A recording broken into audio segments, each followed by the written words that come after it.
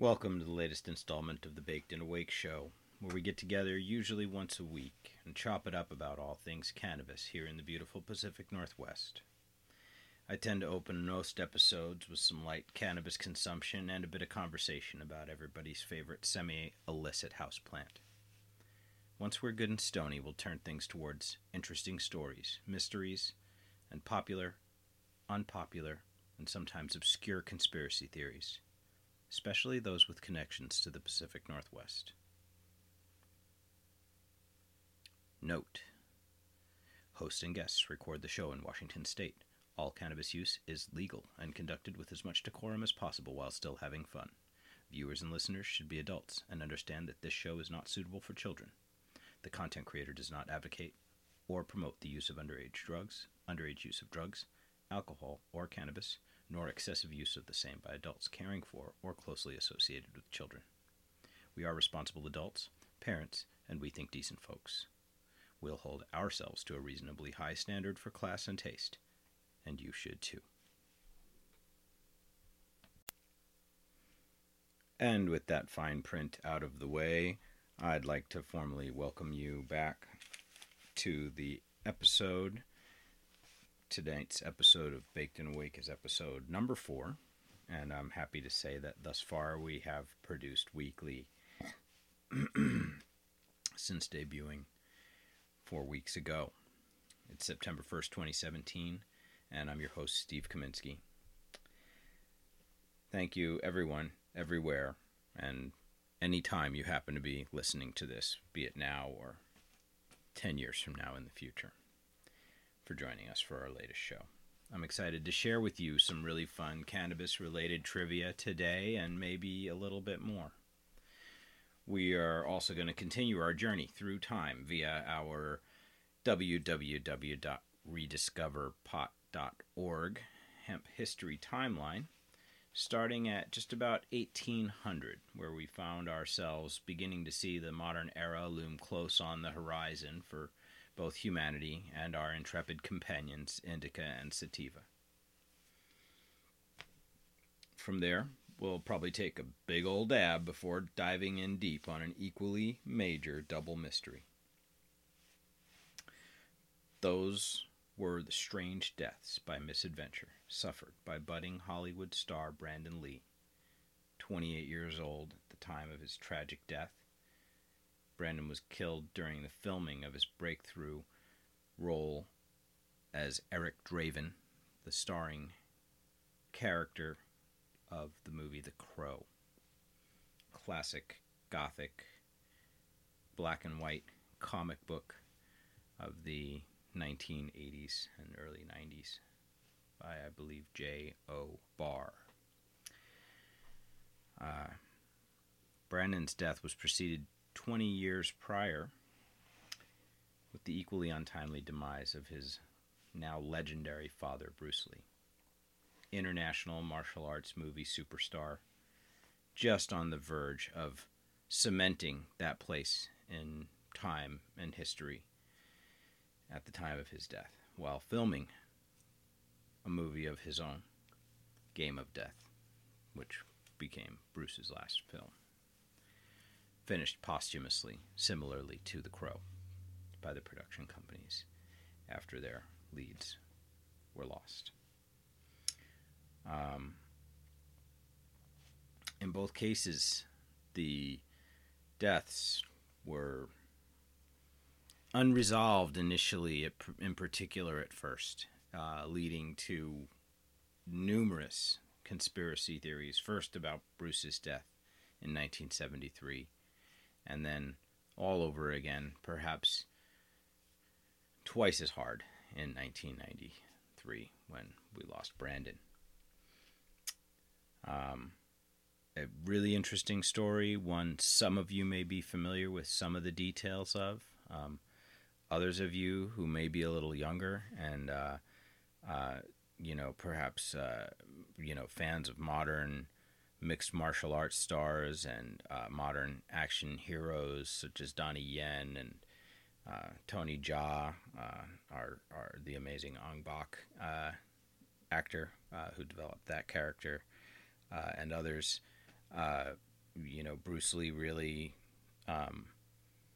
birthed this genre in the modern form as we see it today. He is the archetype for every one of our modern action martial arts stars, from traditional Asian stars like Donnie Yen and others who, Jackie Chan and others who we've mentioned, and actors and stars like Jackie Chan who worked with Bruce Lee when they were young actors as well, to Western martial arts stars. Not to, Chuck Norris was a contemporary of Bruce's and by no means per se a student. They did work out together. I have included some fun stuff in the show links that include some interviews and reminiscence by different folks about both Bruce and Brandon Lee, one of which is Chuck Norris, recollecting fondly his relationship with Bruce. But many Western stars to follow Bruce, Steven Seagal and many others, Michael Dudikoff in the 80s and 90s, the American Ninja dude, and many others. He's, as I said, he's everybody's idol. He is the legend. He is the dragon. He is spectacular to watch. His movies still hold up to viewing today.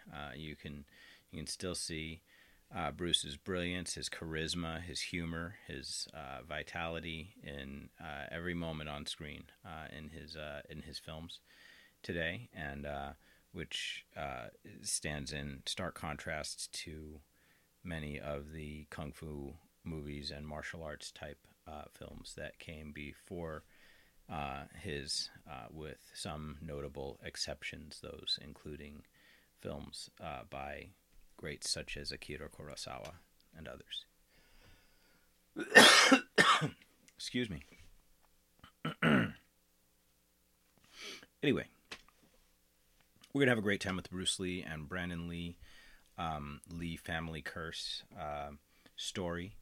And we're going to get to that after our usual time spent in Baked Land, and having some fun with this week's Strain of the Week, which will be the OG family, and we'll spend some time talking about and enjoying some OGs today together. For once, we've got the Strain of the Week that we are discussing at the Strain of the Week. So it only took 4 episodes to get there, but we did it.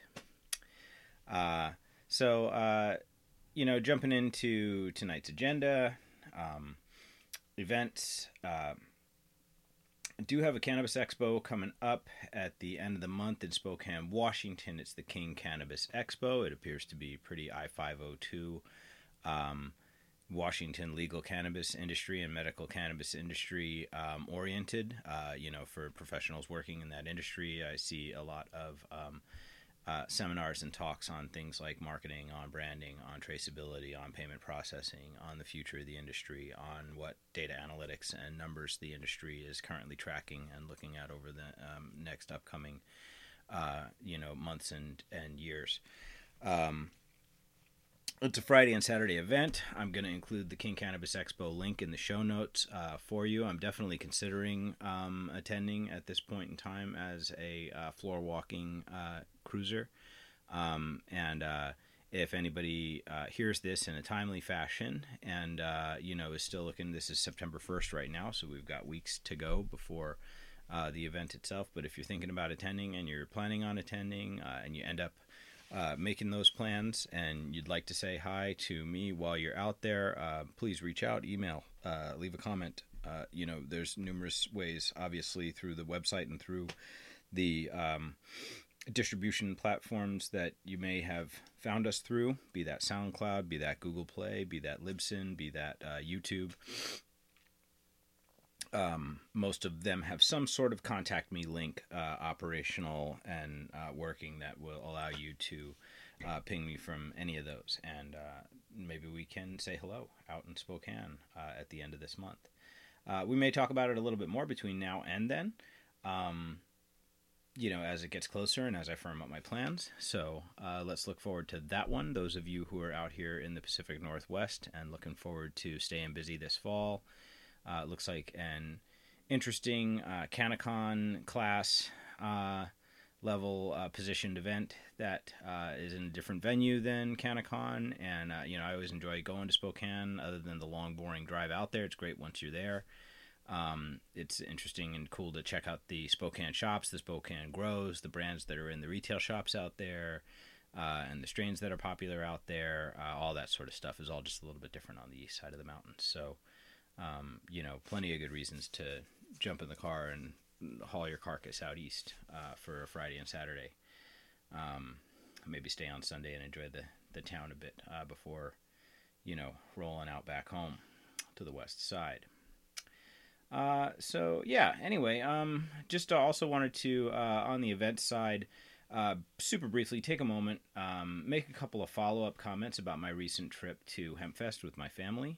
I wanted to observe to you, the faithful listener, that, if you did listen to last episode 3, where I recounted the fun time we had at the event, HempFest is a family event. Nicole, as I mentioned, is a Interlake High School math teacher here in Bellevue School District. She doesn't partake in cannabis, never really has. She has, perhaps humored me once or twice by taking the tiniest of puffs off of something. And I literally mean I could count it on my hand the number of times she's done that. And we've experimented just a little bit with edibles here and there, sometimes with really mixed results. And I'm definitely planning a future episode on edibles to talk about that, even from my own personal standpoint of experience, but with some added color perhaps from Nicole about how some of those experiences have been for her. But I mentioned in that episode of the podcast that, Nicole bumped into, several students down there or former students. And, I just want to remind everybody that, as I said, my wife doesn't partake. She supports my lifestyle and my career and has never given me a moment's grief over my cannabis use. It's not her drug or medicine of choice for most stuff. She loves CBD type products and lotions and things. And when she has occasion to check those out, she's always excited for that kind of thing. So, we weren't partaking with any young students, former students, anyone under 21. Although I did smoke a joint while at HempFest, it was while trailing my family by a good 30 feet from behind. I don't even think either of the boys knew that Daddy was partaking at 420 when everybody else was that afternoon, which was when I did that. But my point in bringing it up last time was to point out how cool it was, how normal it was, how real and natural it felt to have those students greet Nicole as a friend in the wild and be happy to see her. Her, in turn, feel comfortable and happy seeing them and not embarrassed. She declined one, selfie photo op for perhaps obvious reasons of decorum with one young lady. It was a good time. That's all I really want to say on that topic, is really just to, make sure I'm clearing my good wife's name and reputation and that of her profession and her professionalism and, the very real connection that she does have with these kids. And that I love getting to see and be exposed to, because it always reminds me how fortunate we are to have her in our lives, both the boys and myself. I get to see what an impact she makes for other folks as well. So that's my, wrap up on HempFest reflections.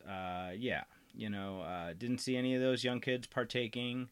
Do young kids partake at the HempFest? Undoubtedly. I think I bummed a puff off of somebody back in the day when I went to one of the early ones. Got a joint passed to me in the crowd listening to some music, but, I didn't witness any of that personally this year at all. And, we weren't down by the music in the crowd, hanging out on the grass in front of the stage or anything either, where we'd be more in the mix. We were kind of just cruising the circuit. But, so that was events, that was HempFest reflections, and, the King Cannabis Expo in Spokane coming up. One tiny piece of old business. Last episode, we mentioned the word delineate, and I said I would look it up, which I did do. It's a verb, delineate, third person present.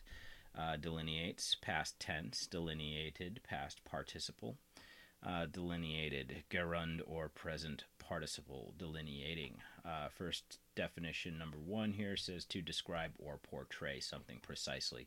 I was theorizing that perhaps Linnaeus, who had classified the indica and sativa genotypes of cannabis on our hemp history timeline, perhaps had been named for or had the word delineate named in honor of him. That is not the case. Carl Linnaeus, who was referenced on the hemp history timeline and follow up to our understanding of the definition of the word delineate, which means to trace the outline of something, and it does come from Latin. De, out completely, and lineare, meaning line. Linea, lineare, meaning line. So delineare was the original word. Delineat, D-E-L-I-N-E-A-T, trace the outline of something. But Carl Linnaeus, famous for his work in taxonomy. He's not the namesake of delineate in any way, shape, or form that I can tell. His work in taxonomy is the science of identifying, naming, and classifying organisms, plants, animals, bacteria, fungi, etc. He was born in 1707. I've got a link to what appears to be a Carl Linnaeus Appreciation Society or something like that. History website. Interesting info about him. He appears to have been a plant nut for the most part, a gardener, and conservationist. So, cool dude. I don't know if he was cool or not, but he's cool now to me. And not, however, named for the word delineate that I can tell. All right. I think I'm going to hit the pause button and briefly set up for a dab. We are messing with the OG strains this week, and I have some fun trivia and info for you about the OGs that I can't wait to tell you all about. So give me a quick minute, take a moment yourself, maybe hit that pause button and roll something up or pack a freshie. Get that torch ready and get ready to join me in a dab when we come back in just a moment. All right, welcome back. We're about 18 minutes into the recording, and I have just taken a relatively longer break than I had planned. I did take a dab on you guys. Sorry, I hope y'all dabbed on me as well while I was gone, if you figured out what was transpiring. Listened to some of my audio and twiddled a couple of my dials on the mixer here, hoping we'll get some additional amplification out of the microphone here for the second half.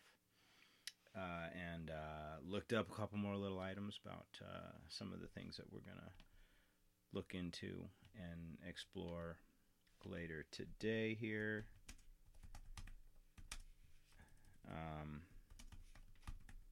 And had a little scare, too, for a moment there with my recording, and darn near deleted the first 18 minutes of this episode and lost it right after I recorded it, which probably would have shortly precipitated going to bed and trying again tomorrow. But it's 12:41 a.m. We are back. We're baked and awake. It's the middle of the night, so in a sense, we are really doing that baked and awake double entendre, living it in 3 and 4D.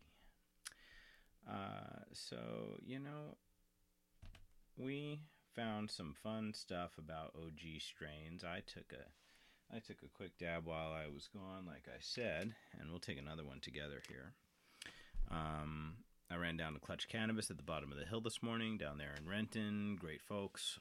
Always love going to Clutch because they're close and they're super streamlined. They're just fast inside there. There's no malarkey, and they got a great selection always, and fair pricing, and they seem to know their stuff. So I went in there with the oddly specific request of needing some OGs of whatever stripe this morning, and a fellow named Barry helped me out and took good care of me.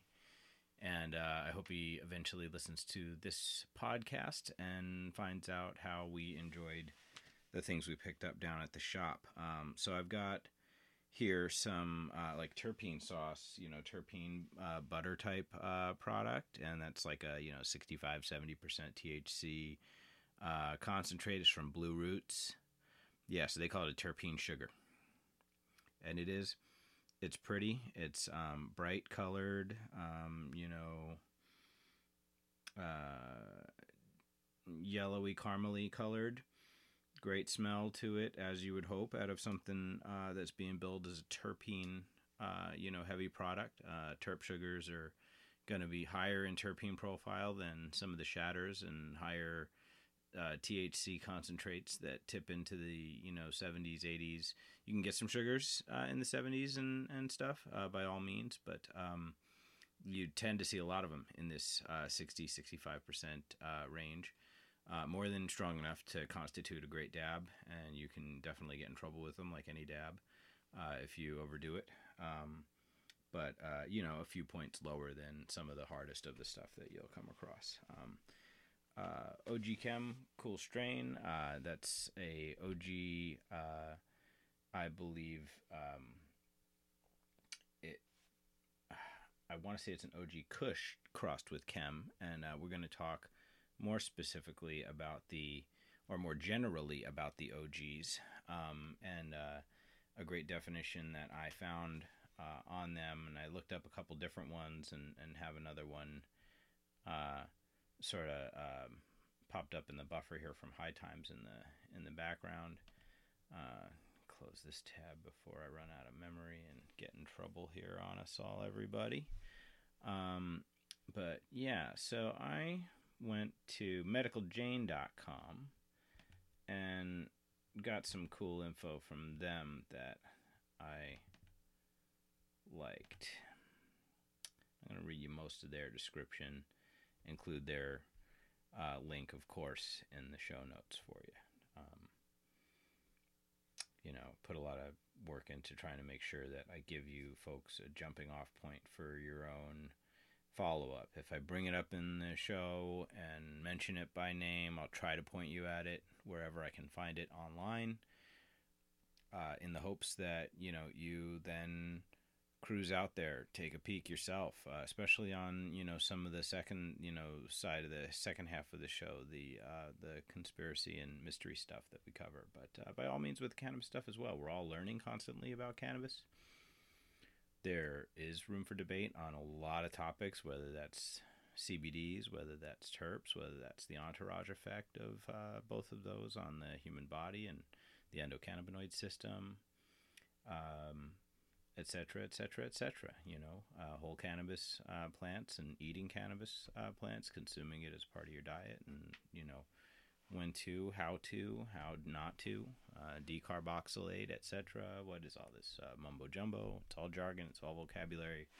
We're going to talk about it week by week around here. That's what it's about. And you don't need to be a big old toker like me to find some of this stuff is kind of interesting. And you might be into gardening. You might be into horticulture a little bit. You might be into just relating with your many stoner friends on a little bit more of a real level.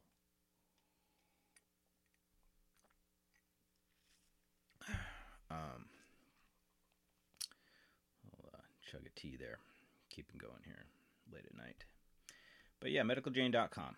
So, OG Kush is the strain that most of us have heard of when we heard OG first. Then, Tahoe OG, Lemon OG, OGs are crossed with lots of stuff these days. As I said, OG Chem is a popular hybrid of OG. I got some flower here as well that I'm actually pretty hyped to try from Lifted Cannabis, who I think is in Tacoma, not far from where I'm working these days. And Lifted has 501st OG.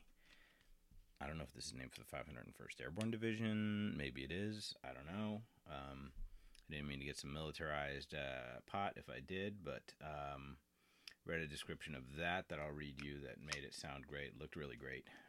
The stuff that I've got looks really great. May not get to that tonight. We're dabbing, but I'm digging it, and it looks like it's going to be a good time. We may open it and smell it. So, what do you think OG stands for? Yeah, I know. Original gangster, right? Right? Of course. Of course, we're all totally wrong. No. What? Yeah, that's right. OG don't mean original gangster, at least as far as I can tell.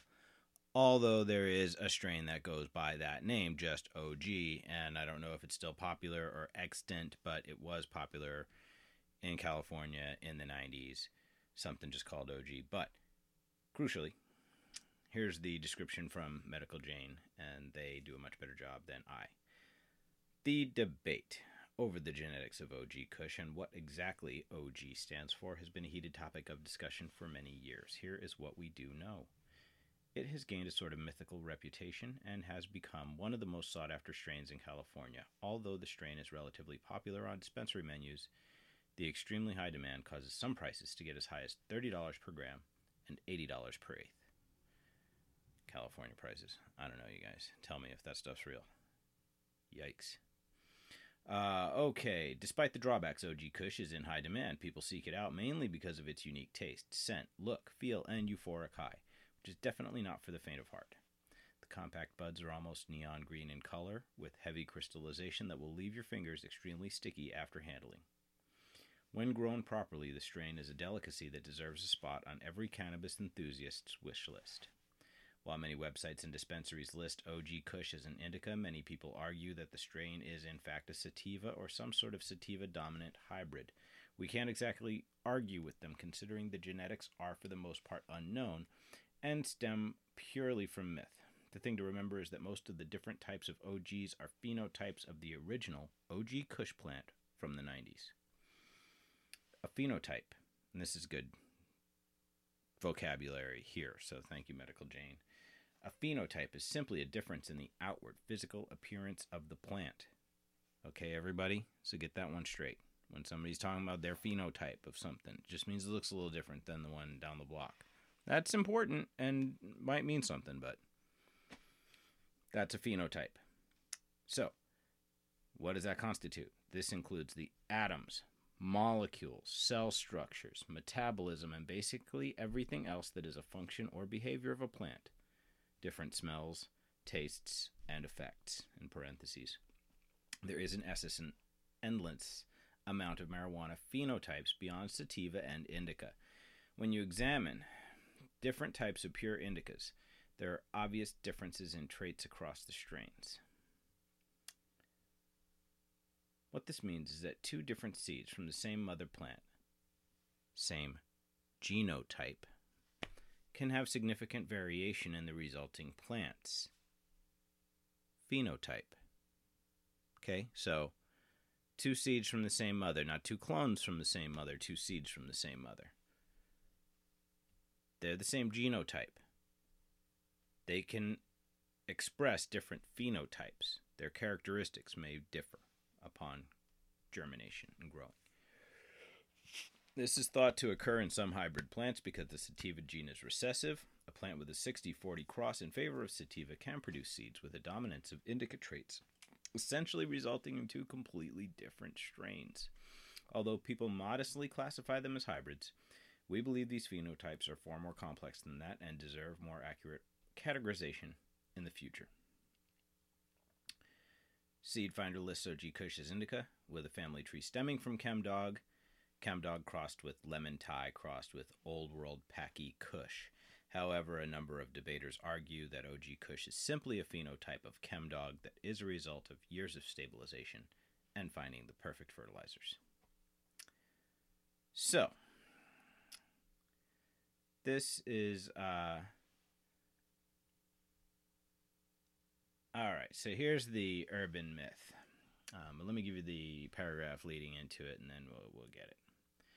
Kailua Kid from the Sierra Seed Company believes that in the latter part of 1993, a grower in Northern California got his hands on the famous Chemdog strain.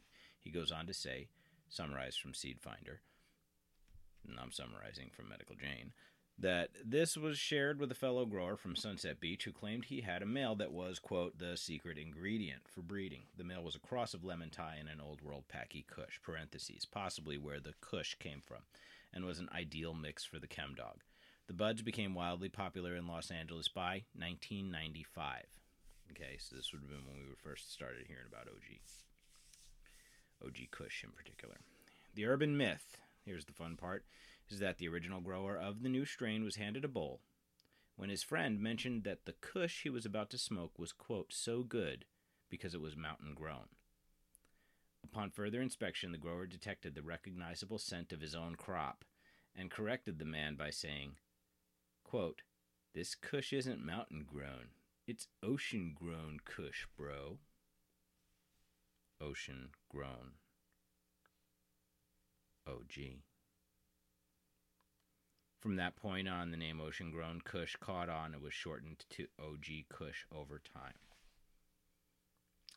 So they go on for another couple of paragraphs. They have another couple of possible references here, including some who believe that the OG is a memorial to Overgrown.com, which was the world's largest cannabis grow site until 2006, when they were shut down by the Canadian police for illegally distributing seeds, quote unquote.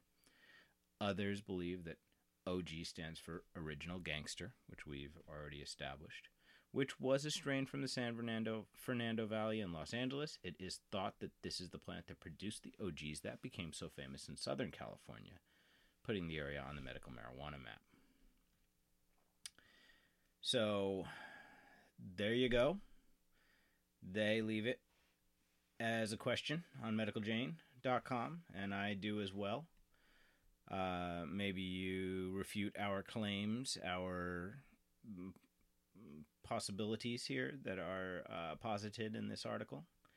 High Times basically says it's, a little bit more of a high level just descriptor of what an OG presents like. I'll include it in the show notes just for fun. They don't get into that fun history that Medical Jane did. So, checking our time, and yeah, we're at 32 minutes, so let's dab and talk at the same time. Let's see if we can do it in 27 minutes. The story of Bruce and Brandon Lee and the so-called Lee family curse, which I want to say up front, I don't really truly believe in the Lee family curse, not to spoiler alert and jump right off, on one side of the story or the other out of the gate here. The circumstances of both deaths are highly irregular and super weird. And if you've never heard them, you will be suitably stupefied by how this went down for both of these fellows. But I'm going to quickly avail myself of a little bit of the OG Chem to get ourselves in the mood, and we'll do it together here. If you're listening to this, I hope you smoke up while you're hanging out with me, and leave a comment as to what you enjoyed while we were sitting here talking about the OGs, and comment on the veracity of my story about OGs as MedicalJane.com presented, and as I have also heard in recent conversations, which is how I became aware of this myself, and just a few weeks ago, and I meant to include it on a previous episode, but got around to it now, and I think gave it slightly better treatment for having waited and looking into it a little further. So, doing a traditional low temp dab. I'm not going to do a formal count here. Just going to, sort of hover my hand over my little quartz banger bowl, and use my lovely glass poker that my buddy Gorilla Steve made me here, and just have a real small, flavorful, terpy dab. Yeah, that's what those sugars, they're fun. They're flavorful. So dab them at low temp, enjoy the terps, enjoy that sweetness, enjoy that tanginess. There's a lot of flavor that can unfold there. It's really neat. And the, extraction folks work hard to, present that in their extracts for us. So here we go.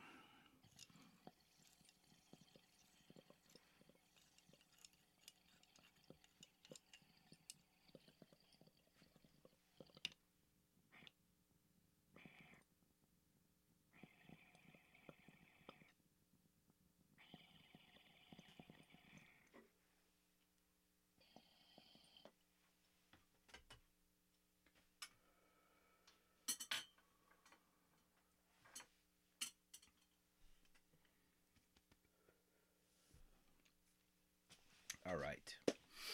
All right. So again, before we really begin, I want to really just say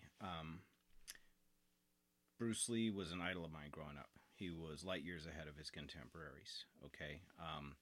And kung fu movies were still a fringe niche back when I was a kid growing up in the 70s and 80s. But you know, I was a little kid, so I wasn't like going to movie theaters. I was catching this stuff on TV on summer vacation, but it was on all summer long, every summer growing up in New York on Long Island in the 70s and 80s. And this is like stuff pre Bruce Lee kung fu movies, low budget, weird action movies. They were really cool though. I mean, what else were we watching instead of that on summer vacation? I'll tell you what, the Waltons, okay. Andy Griffith, Happy Days, stuff like that.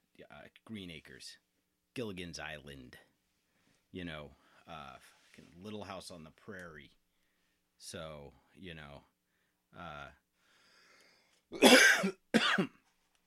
excuse me. That was a yummy dab, though.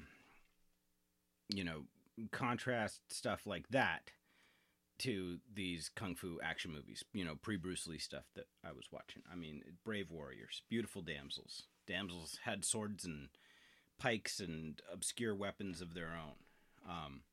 Creepy, unbelievable, seemingly supernatural old monks, generals, and kung fu wizards. I mean, these were movies. This was, cool stuff.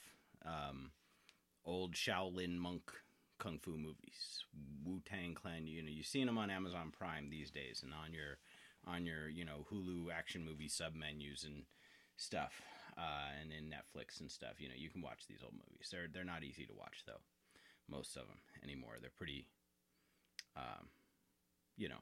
laughable anymore. They're hard to watch. They're just cheesy.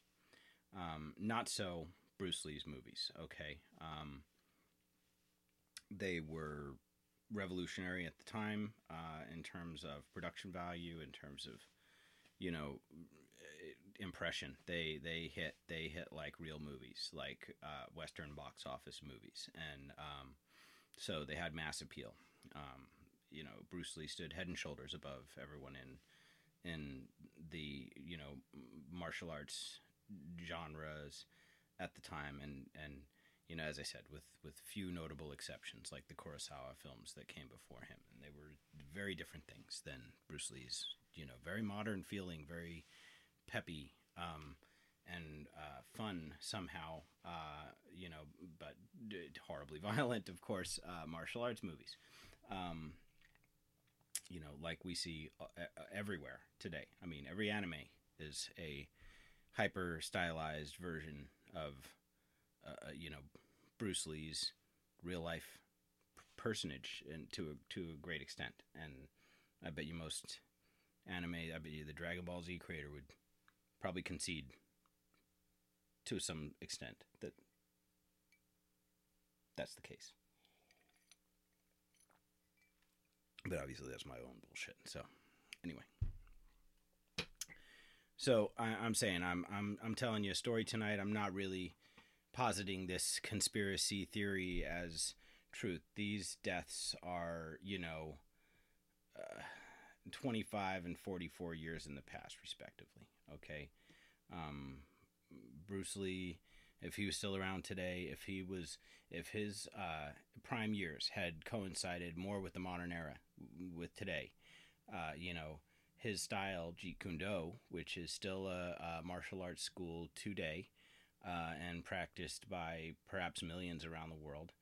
Um, that name, Jeet Kune Do, means the way of the intercepting fist, and it is Bruce Lee's own um, developed style of martial arts, and it can't properly be called kung fu or karate or taekwondo or jiu-jitsu or judo or tai chi or what have you. It is a combination of over 23 different martial arts disciplines, weapons, barehanded, etc., elements of Western boxing, wrestling, and more. I mean, this guy was mixed martial arts before mixed martial arts was mixed martial arts. A lot of what he did made traditionalists very upset because he was taking from wherever he wanted. And this isn't some guy who was born into it either. He was born into acting. He was, a son of an actor and a opera singer. He didn't start kung fu until he was like 13 years old. And when he started kung fu, it was Wing Chun karate, not karate, excuse me, Wing Chun, which I believe is a Chinese boxing form, beautiful form. It's depicted really super cool in the modern Ip Man franchise of action movies with Donnie Yen, the ridiculously awesome Donnie Yen, as the lead in 3 of those movies, with a weird, like, fourth Ip Man 3 movie with an older dude depicting Ip Man, in it. Also really good and well done, that you can find out there that's kicking around, that came out in between one of the Donnie Yens. But great movies. And, they're highly dramatized, but that gentleman, Yip Man, who was, I guess, the biggest proliferator of the Wing Chun style in China at that time, and, a generation older than Bruce Lee and, his boys, his contemporaries. He taught all the best who came after him, and, his sons and people who have learned from him, choreograph, action scenes all over the world to this day, and train people everywhere to this day in Wing Chun. And at any rate, Bruce, who himself, and I'm veering off of my script just a little bit here, but it'll come back around probably on my bullet points here. When he did start Kung Fu at like age 13 and started in class in the normal, walked in the front door of Yip Man's dojo, his school, and tried to become part of his student body, and was quickly sort of not really drummed out so much as sort of, shamed out of class, both through direct taunting of him and then appeals to the Shifu that Bruce, who was 1/4 English on his Eurasian mother's side, from what I understand, didn't constitute a good enough student. They didn't want outsiders being taught their fighting style, and that was a tradition, not just, that student body class. That was the tradition of the time. And so, they differentiated Bruce in this way and sort of forced him into a situation where he outwardly seemed to leave the school, but was, in fact, was able to receive some additional training from Yip Man privately, and, got a lot from it, obviously, and always, cited that later on as one of his biggest influences. And you can see a lot of that in his Jeet Kune Do, for sure. there's a lot of cool stuff in Wing Chun when you see it demonstrated and when you see it shown by Donnie Yen in the Ip Man films. So, yeah. So, we're doing this to honor their memories. And we are not going to make time probably, we'll see, 45 minutes. We got 15 minutes. We're not here to speculate uselessly on those deaths, though.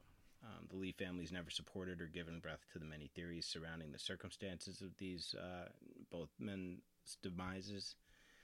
I do feel it's only fair to point that out before we go on. Ken, Bruce, and Brandon Lee's deaths, all too young at age 32 and 28 respectively, be laid at the feet of Chinese triads, Japanese gangsters, or even a dreaded family curse that predates either of them, were both men's demises nothing more than pure bad luck and outrageous coincidence. To help understand that, I have some bullet points. Top of that is Bruce's parents feared a demon was after their son. Okay, very religious and somewhat superstitious folks. They did lose a son, an older brother to Bruce Lee at a young age to an unspecified illness or cause that I do not know. I don't think it's commonly understood how he died. They named and referred to Bruce as Little Phoenix, which was commonly understood to be a girl's Chinese name throughout much of his early childhood in order to supposedly confuse said demon, who would not understand or recognize the boy child. The demon was said to, the family curse was supposed to be that there was a demon that haunted the family, and the demon only targeted the male members of the family. Okay? Spit it out, Steve. There it is. Number 2, rumors of a feud between Bruce Lee, a prolific teacher of Western students himself, and the Chinese triads who didn't want the secrets of their martial arts disseminated. Okay, that's that one rumor about his particular circumstances for Bruce. Bruce was plagued himself by some sort of prophetic dreams or visions of his own early death. He was said to not have expected to live past half his father's own age of his death, which was 64. And as we've already said, Bruce himself died at 32. So super weird to me, or at least a little weird. Number 4, Bruce's character in Game of Death. Before the plot was modified after his death to be all rigmarole so that they could get it finished, because they really only had like less than half a movie on Game of Death before he died. So it's short and super chopped up. So it's a harder watch.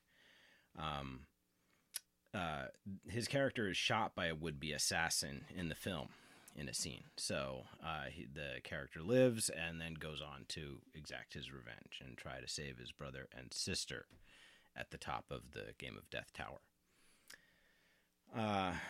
That all gets changed around later afterwards. So, number 5, Bruce collapses while filming Game of Death, and then, is diagnosed with the cerebral edema that later seems to present on the night of his death 2 months later while still filming the same film, working on the same film. This is from an apparent allergic reaction to a pill called Equagesic. It is a unusual sort of painkiller / muscle relaxer. Tylenol, heavy Tylenol, and a muscle relaxer of some kind that a lady friend and fellow actor on that movie gave him when he was visiting and resting in the later part of the day. I think they still had to either film again or make an appearance again that night. It was one of those things where they were grinding on the movie. He laid down on her couch to rest after taking one pill and lapsed into a apparent coma. was rushed to the hospital, was not revived, was not able to be, revived to consciousness, and within one day passed away. 1 or 2 days passed away in the coma. It was later ascribed to cerebral edema, brought on by that allergic reaction. As we'll discuss, he had some reasons. Bruce Lee, if you know him at all, was a paragon of apparent physical health. He was a ridiculously fastidious exerciser. He had great seeming physical strength and worked out virtually every day of his life, and ate great, cooked for himself and cooked for his family, and took care of his body, coming and going. He did have a back injury that he sustained just working out too, not even sparring or anything, at his home. His wife was there, and saw it happen. And it plagued him, and he did take some painkillers now and then to deal with that, obviously, while filming and working out. And I don't think anybody ever characterized him as a drug addict or anything like that. I will say this, and it's on our bullet points a little bit further down. He was a cannabis user, so we'll talk about that later.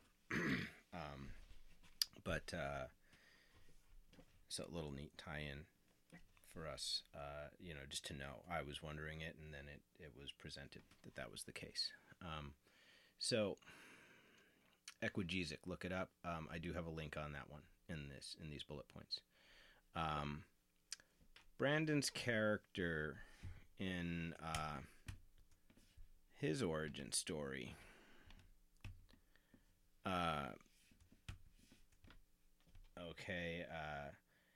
In The Crow, is shot and killed. Lee is himself killed during the film of this scene, Brandon, on day 50 of production of the seemingly already bad luck plagued movie, while filming that very origin scene. Okay, so yeah, that's the spoiler on Brandon.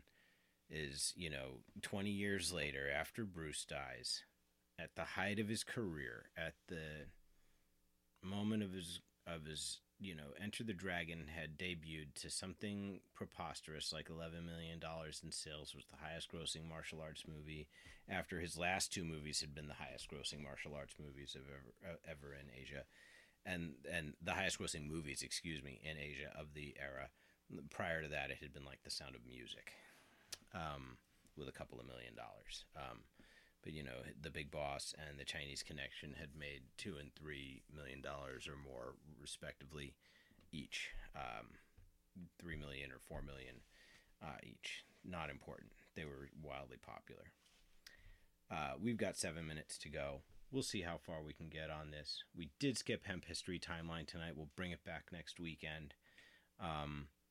Look in show notes all about the baked stuff, the OG information, tons of links I actually included there for you.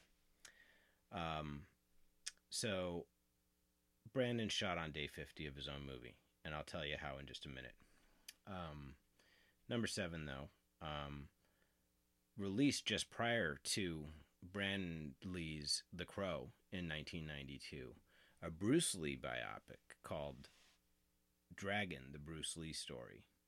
I saw this when it came out. It was starred a guy named Jason Scott Lee, no relation. It featured a climactic and highly dramatized scene towards the end of the movie in which a demon initially chased Bruce and fought with him, is seen to suddenly change its focus right when it was about to kill him, and turn to pursue Brandon, who was off in the distance screaming, "Dad, don't get killed," kind of thing. The demon turns on him and goes after Brandon. Crazy. I got a link to the scene because you can actually see it online. That came out right before The Crow and right before Brandon actually died in real life. Number 8, the investigation into Bruce's death took over 2 months, only fueling conspiracies of a cover-up or foul play. It was weird.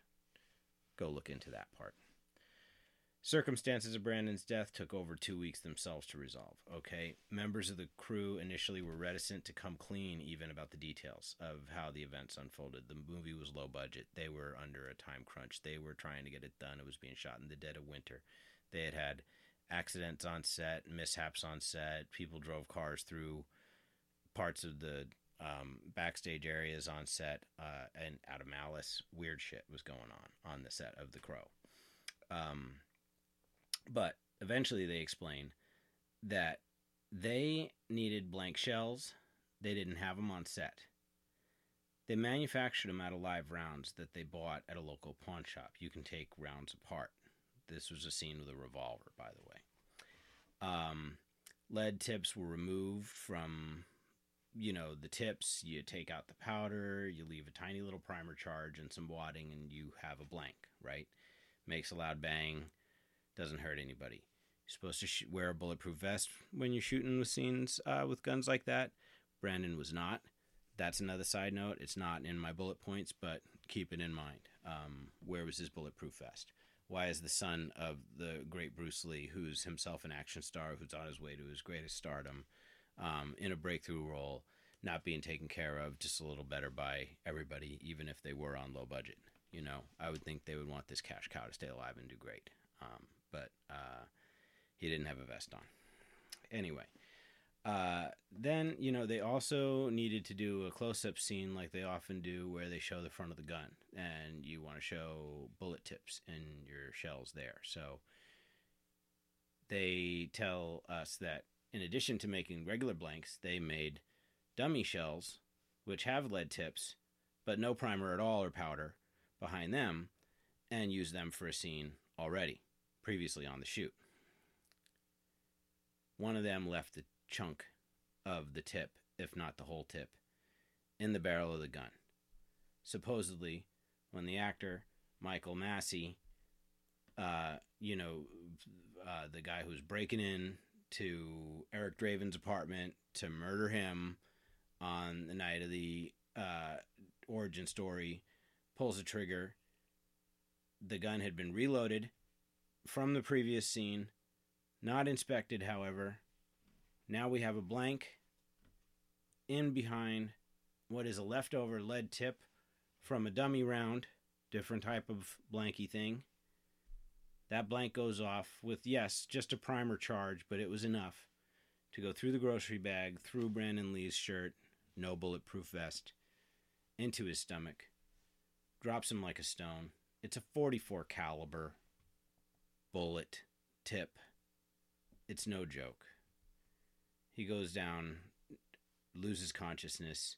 I don't know if he regained consciousness. He was in surgery for the next 12 or more hours and dies himself. It was terrible and sad, beyond belief. In both cases, they did decide to finish those movies. Luckily, we do have them. Even Game of Death is worth having. There's a few fun Bruce Lee links at the bottom of the podcast. There's a few Bruce Lee facts at the bottom of the podcast notes. I don't have them all for you right now. Let's keep it under 60 minutes. We're at 58 minutes right now. Thank you to everybody. It's 1:20 a.m. Thank you to my family once again for putting up with me disappearing after I walked in the door tonight the moment I got home after a long night's work. Thank you guys for sitting and listening to me.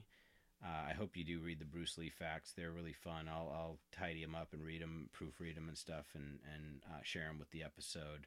There's a bunch of links at the very, very bottom with interviews with people remembering Bruce, and I'll put something in there with him as well. You can find a little bit of this Bruce Lee stuff for free on your Amazon Primes and Netflix and stuff, but a lot of it you'll have to rent as well. Well worth it if you're just discovering Bruce. Get your learn on, kids. Go watch Gramps. He's amazing. All right, everybody. Love you guys. Thank you so much. Until next time, smoke indica. Do shit anyway.